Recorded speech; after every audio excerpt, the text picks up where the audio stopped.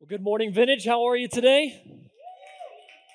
Hey, it's great to see everyone here. Is there something going on today I need to know about? A little something happening later on today. Hey, I know you heard it from Alexis, but if we haven't had the chance to meet yet, my name is Matt. I'm one of the local elders here at the Heights location, and I just want to say welcome. Thanks for joining us today. We are honored to have you here.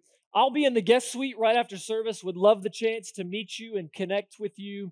If you're new here, join me out there. We've got a gift to put in your hands. Also, I want to emphasize Beast Feast coming up this Saturday.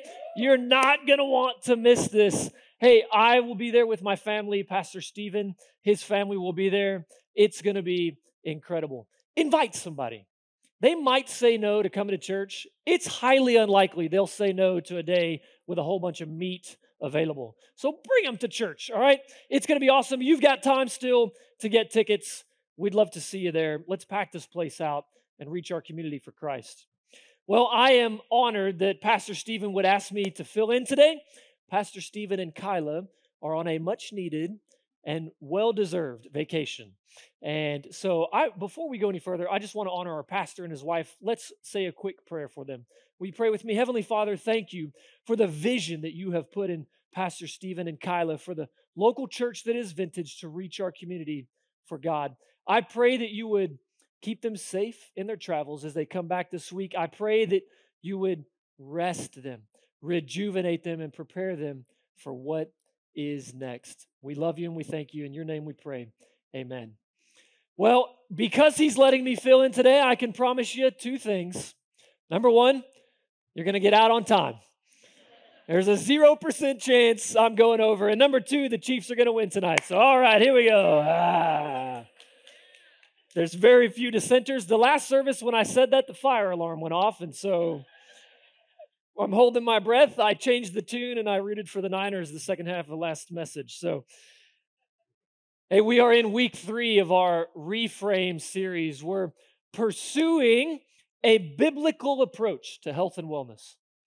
We're looking for lasting change, not just some temporary behavior modification. Those are called New Year's resolutions, all right? We're looking for something that seems to be elusive, but it's lasting change that sticks, that it stands the test of time and the pressures of life. And that change comes from the inside out. God created us spirit, soul, and body. And as we align those things according to His will and under His design, it's only then that we can experience change from the inside out that lasts. Many times we fail because we approach this idea of change because we try to work outside in. It's not how God designed us. So in this series, week 1, we talked about realigning the heart and focusing our heart on what matters most, and that is our Lord and Savior. In week 2, we talked about letting God change your perspective. Remember, God called Moses up the mountain, not down, because when we change our perspective and see things how God sees them, it changes the way we think about them. And so this week, we're going to talk about reframing our time. Reframing our time. If you're ready, say yeah. Jeremiah 29:11. It's our key verse for this series.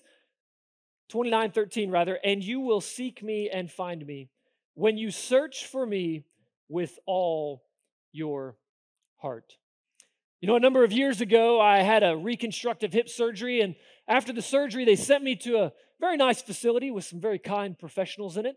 They're called physical therapists. Do I have any physical therapists in the room today? All right, good. I'll be kind. I affectionately renamed my physical therapist the physical terrorist. You know what I'm talking about? You've been there before. She made me do some excruciatingly painful things. Now, she knew that if I listened, it would be to my benefit, but it was really, really painful. That's a different message, by the way. Somebody that knows what they're doing and pushes you outside of your comfort zone. It's not today's message.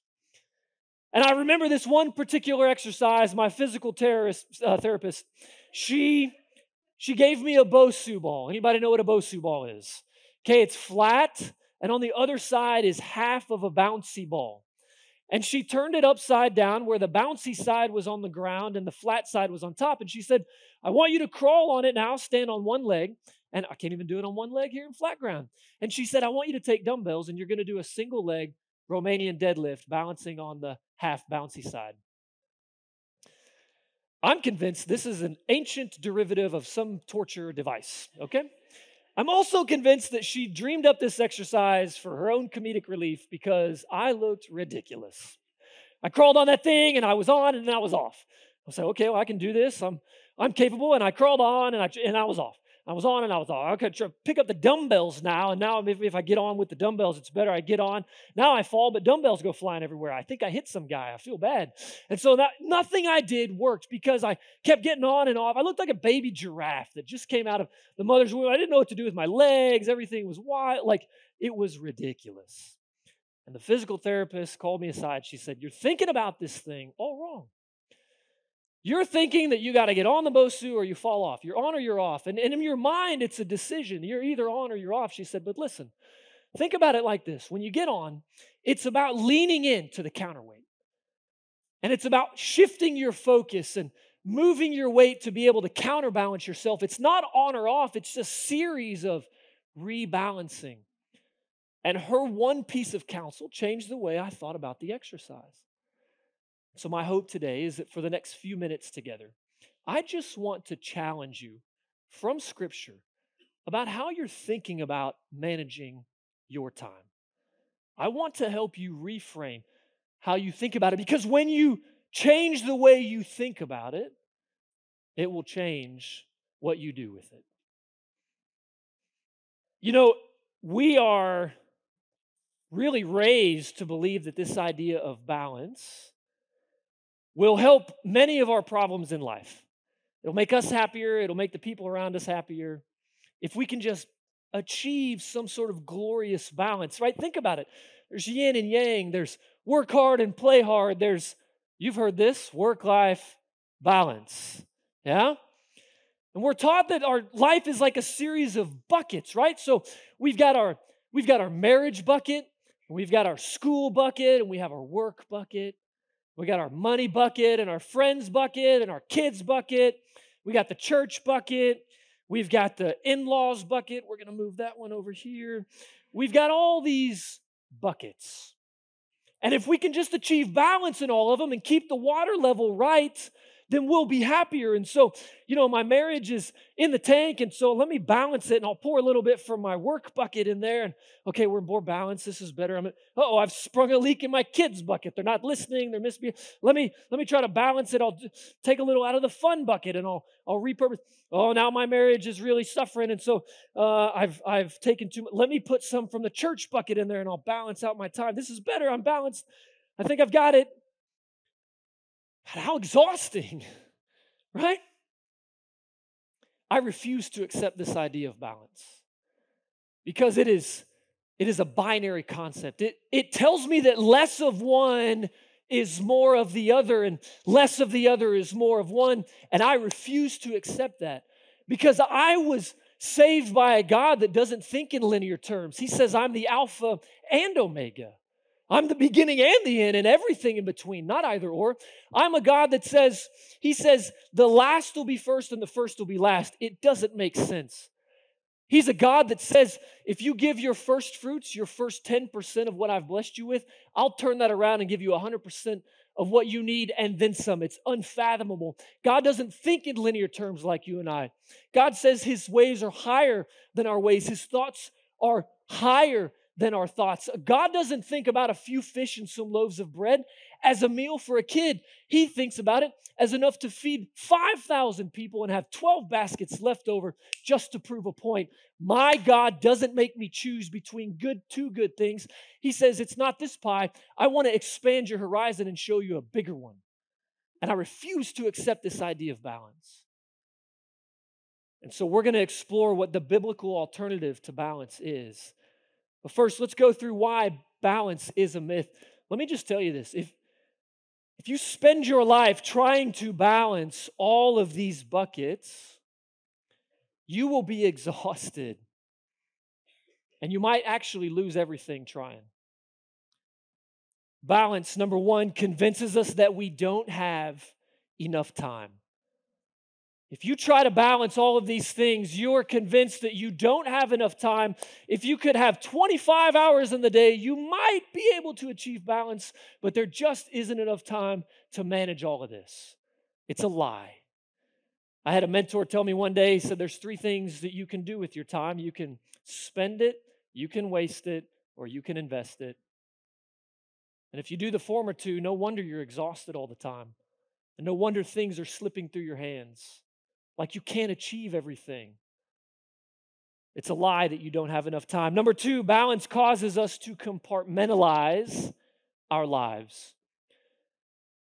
God created you spirit, soul, and body as an integrated being. He did not create you as a person with 10 buckets to manage. You're not a series of rooms and splintered, fractured pieces that you've got to piece together to make a life out of. No. You're an integrated being. God did it on purpose for a purpose.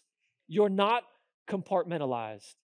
You're one person and you're perfect.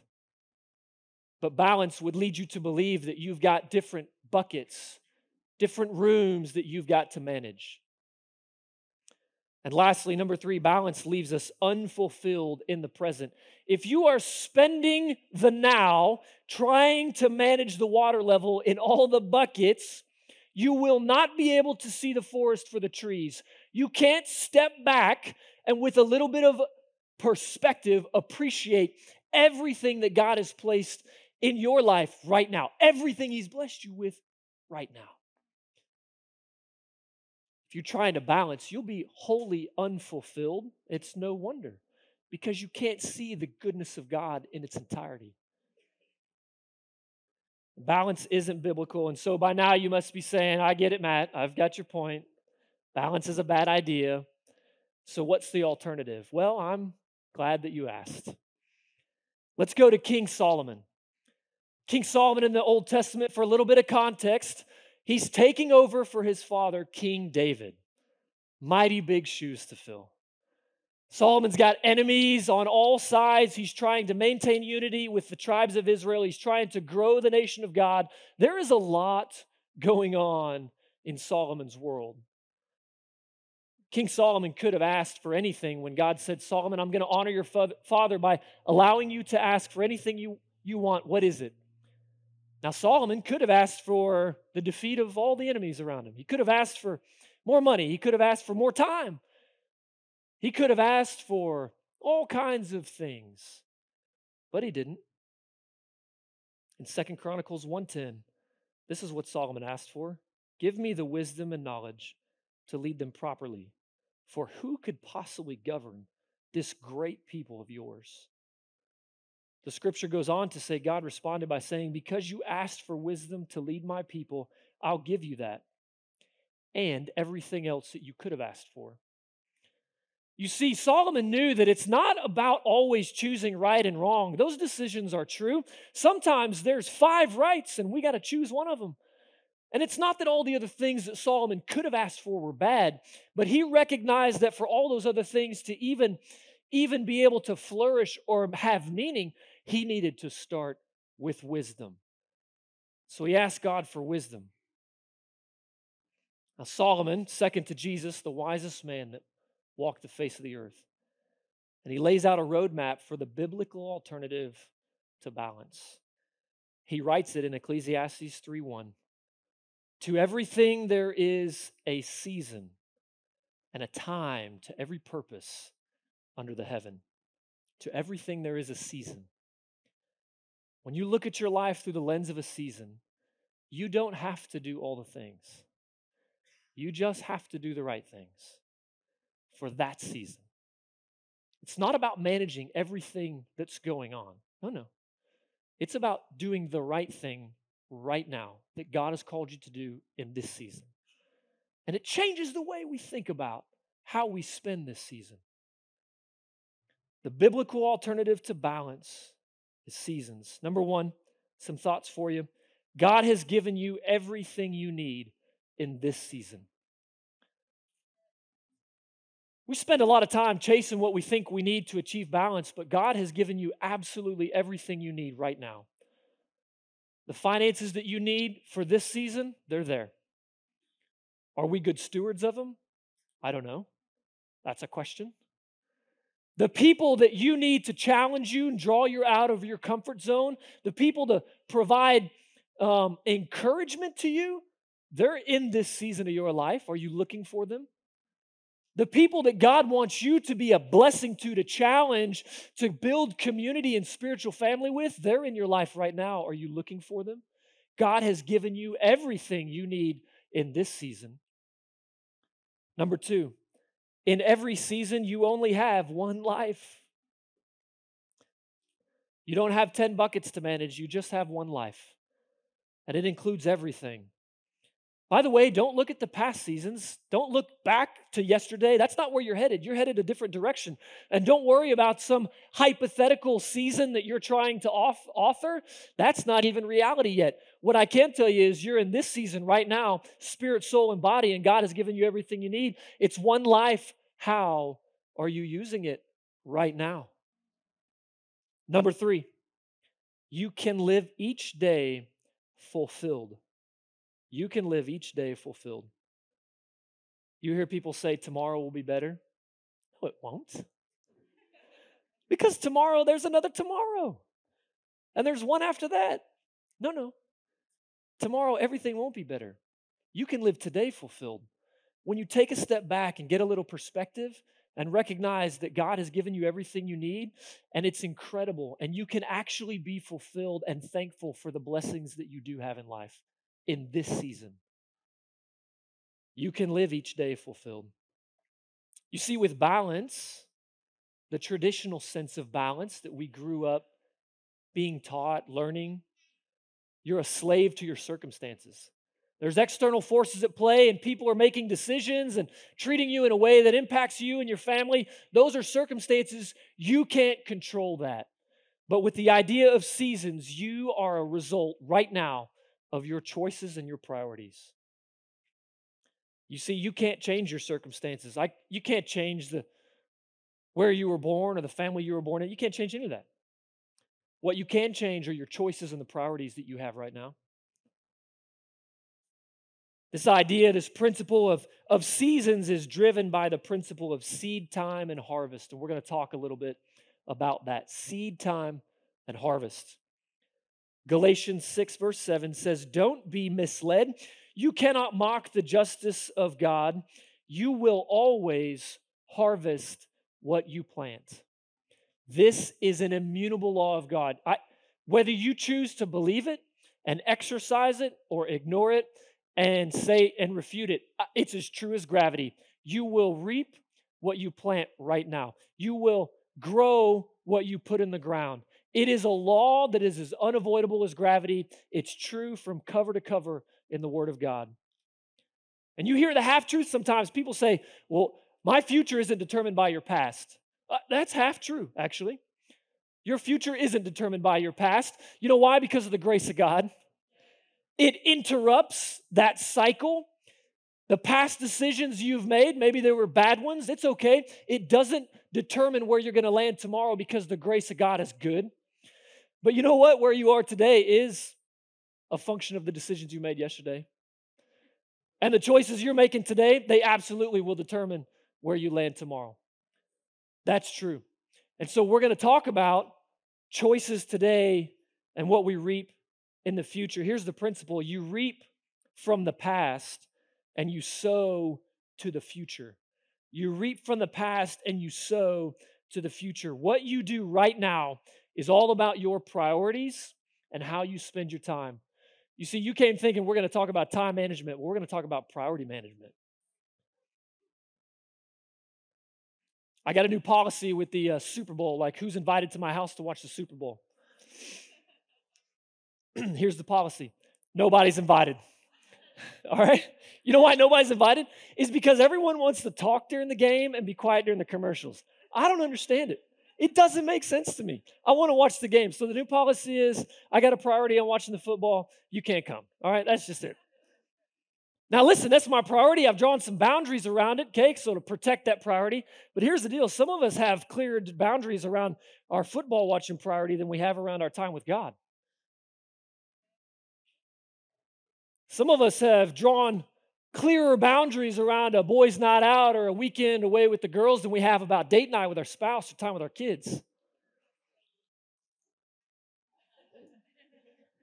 I'm going to back up a little bit.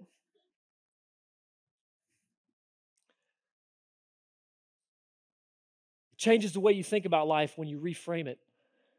And think about a season in life and the seed time and harvest and sowing to the future and how you've laid priorities today to be able to experience and realize the future that God has for you. It changes the way we think.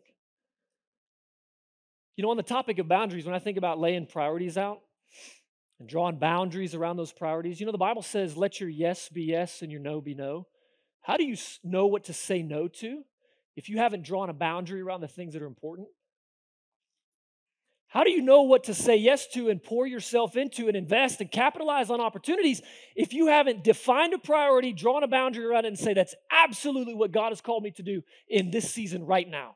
Let your yes be yes and your no be no, but to do that wisely, you got to establish priorities and draw a boundary around it and ruthlessly protect those priorities. So what do? If your job stinks, your marriage is hurting, your kids aren't listening, school's going terrible, I would offer that James 1:5 has a little something to say about this. He says, if you need wisdom, and we are on wisdom again, you could ask for 100 right things, but let's ask for the most right thing. It's wisdom. James 1:5 says, if you need wisdom, ask our generous God, and he will give it to you. He will not rebuke you for asking. By the way, wisdom today, for right now, the season here, it may not be practical or applicable or good wisdom for tomorrow's season, okay? We look at the children of Israel when they were wandering in the desert. Do you remember God was providing manna from heaven every day for them to keep them alive from day to day? But he warned them, he said, don't try to store more manna than you need today, because what happens to tomorrow, what happens to today's manna tomorrow? It's rotten. And people didn't believe, they were worried about tomorrow. I don't have enough time. I don't have enough things to manage. And so let me collect today's manna and let me collect tomorrow's manna. But today's manna tomorrow is rotten. You need new wisdom tomorrow. Your seasons change, and with that comes a different direction and a new wisdom. So what we've done for the last few minutes is hopefully challenge the way you think about time. It's not about balance. It's not a binary decision. You're not on the Bosu ball or off the Bosu ball. It's more about setting priorities. Depending on the season you're in, what you want to sow today to harvest tomorrow, it's about reframing how you approach it. And so in the remaining time we have, I want to go through some practical ways that we can do this week to be able to, now that we've reframed how we think about time, some actual things we can do to be able to manage it a little better. We're going to start in Psalms 90, verse 12. Teach us to number our days, that we may gain a heart of wisdom.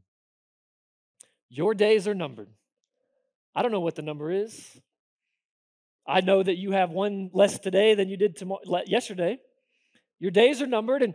And so really the question is, if you know that your days are numbered, are you asking God for wisdom for how to best utilize and maximize the days you do have left? You see, time is your most valuable and non-renewable resource. You aren't getting any more of it. You're just not. And so let's seek some practical wisdom for how to do it better. Luke 14:28 says, don't begin until you count the cost. For who would begin construction of a building without first calculating the cost to see if there's enough money to finish it? So before you begin, let's count the cost. Here's some practical things we can do this week. Number one, look ahead to see what's coming. Look ahead.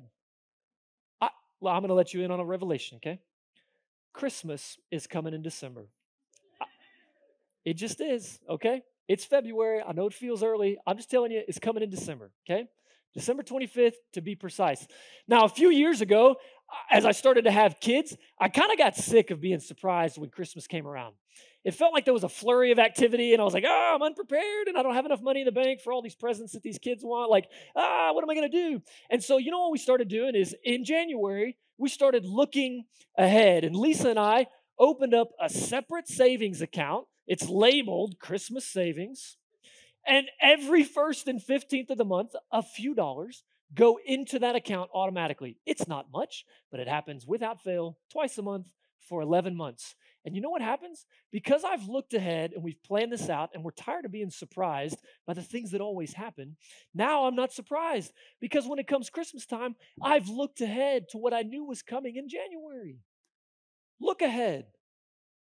Your priorities should determine where you place your energy. Your priorities should determine where you place your energy. You know, I really only need to see a couple of things to know where your priorities actually are. Where you spend your money and where you spend your time. You can say whatever your priorities are. I just need to see where you spend your time, and I'll tell you what your priorities are. Your priorities should determine where you invest your energy. And make lists. There's a great book called Checklist Manifesto. It talks about the simplicity but powerful act of making lists. I live by a calendar and checklist. It's just how I operate. It's how I organize myself. I also really enjoy, it's very satisfying when I make a list and my priorities at the top. And as I begin my day or my week or my month, I get to cross things off of that list. It feels very good. Make lists. It helps me audit what I say I need to do and what I'm actually doing. Make lists. It's simple, but I'm trying to give you something practical you can do. Number 2,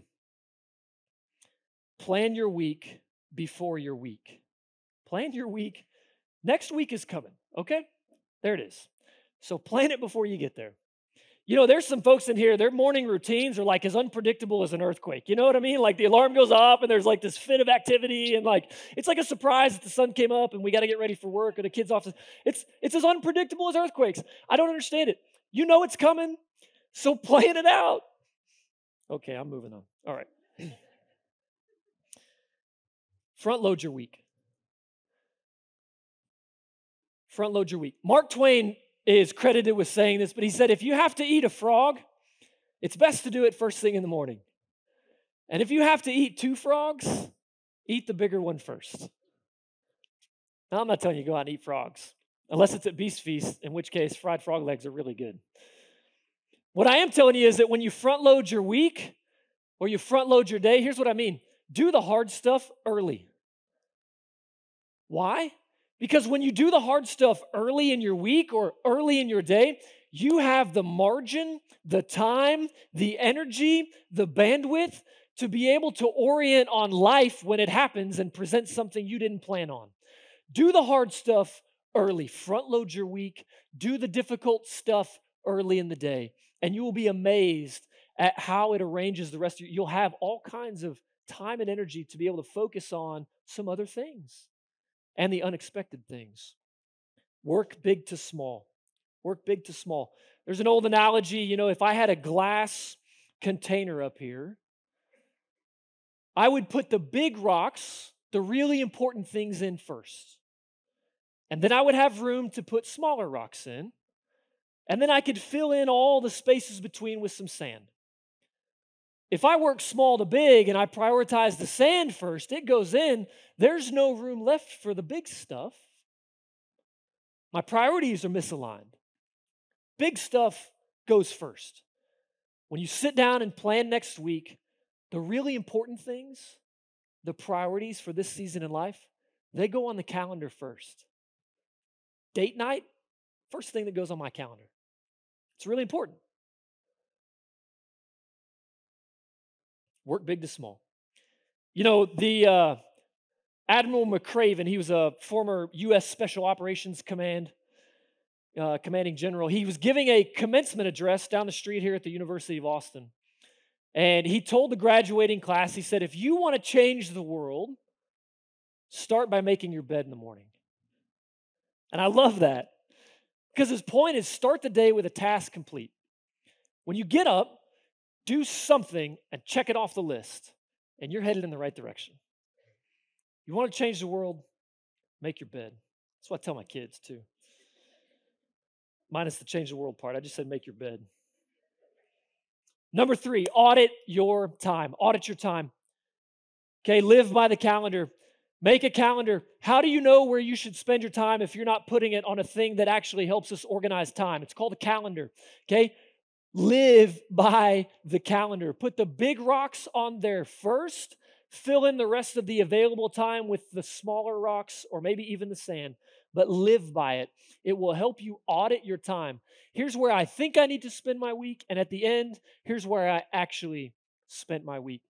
I wonder what would happen if I followed you around for a day and cataloged every minute of every activity. What if we wrote a book that had that in it? What would I find? How many minutes do you spend sleeping? How many minutes do you spend on a morning routine or lack thereof? How many minutes do you spend drinking coffee, scrolling social media, commuting, talking with friends, at work? Now, I'm not going to audit your time, but you can. You can determine how you actually spend every available minute in a day. And I would encourage you, take a day and do it. And you will be alarmed at just how much time is slipping through your fingers because you haven't established priorities for today's season. And lastly, work to rest here. Work to rest. You know, God did not take a nap and then start creation. It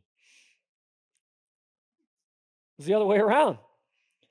He laid the blueprint for how we should go about this thing of work. You work to rest, not rest to work. You see, a lot of us are walking around and we're praying like it all depends on God. No, it actually depends on us too. Because if you want God to do the super, you got to do the natural. It's just the principle of how it goes. Work to rest. Put your hands and your mind to something meaningful and work to rest. You don't need another nap. You need to work. Then you can nap. The last few moments we have together, I don't know what season you're in, but there's 3 things you should do in every season. Maybe you're in a season of life where you're a young parent, you got littles at the house. God bless you. We'll pray for you, okay? Maybe you're in a season where you're a young person, maybe entering the workforce, starting a new career. It's a special season that requires some different priorities. Maybe you're older and you have recently retired. Maybe you're approaching retirement. It's a different season. No matter what season you're in right now, here's 3 things you can do in all of them. Number 1, accept your season and be honest. Why are you where you are? Take an honest inventory of that. Because we talked about this immutable law of God. You are where you are because of what you planted yesterday. So just be honest about it. Accept your season. And if you're in a bad place because of some bad decisions, it's okay because the goodness of God allows us to repent and say, God, I've made bad decisions. I lay it at your feet. I'm going to go a different direction starting right now. But you don't know a different direction unless you take inventory of where you actually are and then decide, I need something different. Be honest. Number 2, own your season.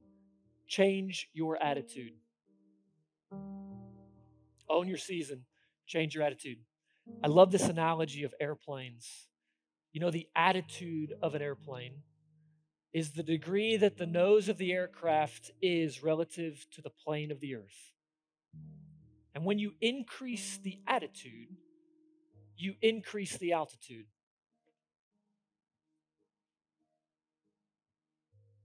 Stop blaming other people for where you are. That may sound harsh. Don't whine about it.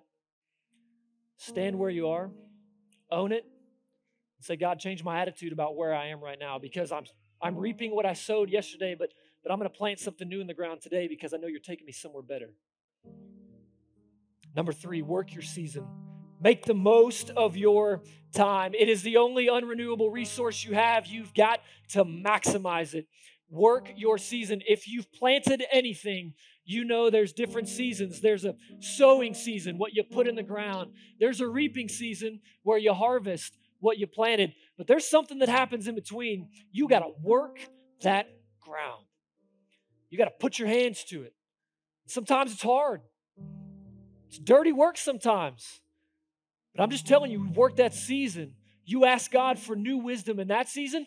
You line out your priorities, draw boundaries around them, and say, those are the first things going on my calendar.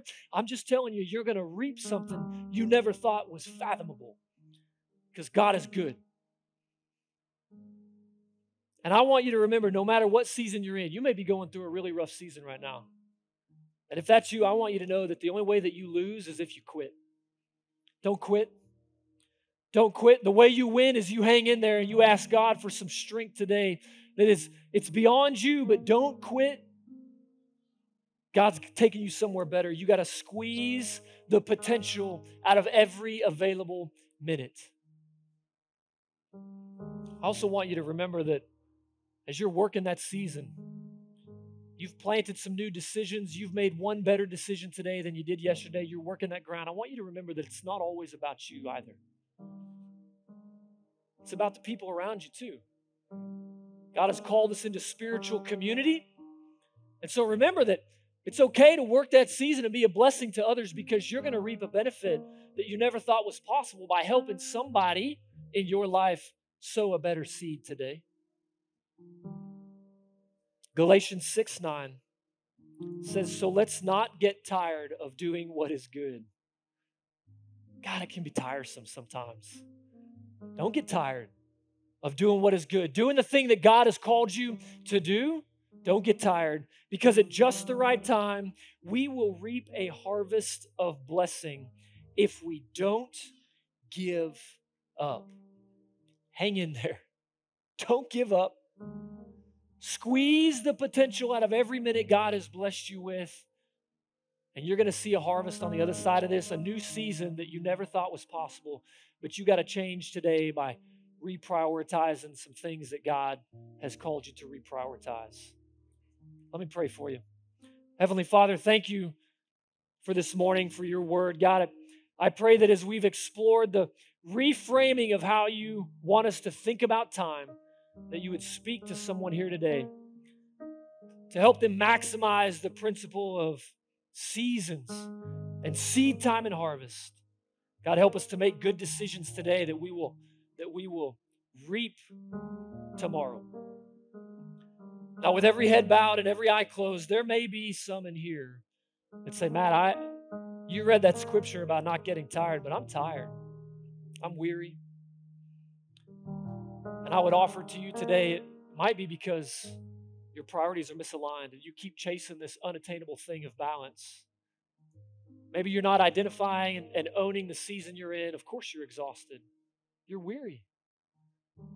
Today's all about taking inventory and realigning our priorities. Now, I'm going to ask you a very simple question, because the most important priority that you can establish is whether or not you're right with God, whether or not you've accepted Jesus Christ at the center of your life as your Lord and Savior. So my question to you this morning is very simple. No one's looking around. I'm not going to embarrass you. I won't call you forward or do anything like that. But I will ask you this question. Have you accepted Jesus as your Lord and Savior? Have you put him at the center of your life? Is he the number one priority? If that's you today, you say, no, I haven't. But today I want to make a decision to follow God. I want to make a decision to put him at the center and make him the priority. If that's you, I'm just going to ask you, slip your hand up real quick and right back down. Thank you. I see that hand. Thank you. Thank you. Thank you. You are not the only one. There are hands going up all across this room. Thank you. I see that hand in the back. Thank you. Nobody's looking around. It's between me, you, and God, but more importantly, you're raising your hand, acknowledging, God, I am going to make a change today. And so a moment longer. You know, the Bible tells us that every single one of us have fallen short of the glory of God. There's nothing you can do to save yourself. But the good news is the Bible says if we'll confess with our mouth that he's God, that he died on the cross and he was raised from the dead, we believe in our heart that we'll be saved. It's the greatest gift that was ever given to mankind, and it's yours for the taking. Anyone else? In just a moment, I'm going to lead us in a prayer. It's a very simple prayer. In fact, the prayer really has nothing to do with it. It's what's in your heart behind the words that you're going to say. And I'm going to ask everyone in this room to repeat this prayer after me. We want to encourage every person that's making the decision today to put God as the number one priority and put him at the center of their life. Let's all pray this together. Dear Jesus, I confess that I'm a sinner, but today I turn to you. I believe you're the Son of God. I believe you came to earth. You lived a perfect life. You died on the cross for my sins, and you were raised from the dead. Come into my heart. Lead me and guide me. Show me what's next. Thank you for loving me. In Jesus' name, amen. Come on, church, let's celebrate those decisions today.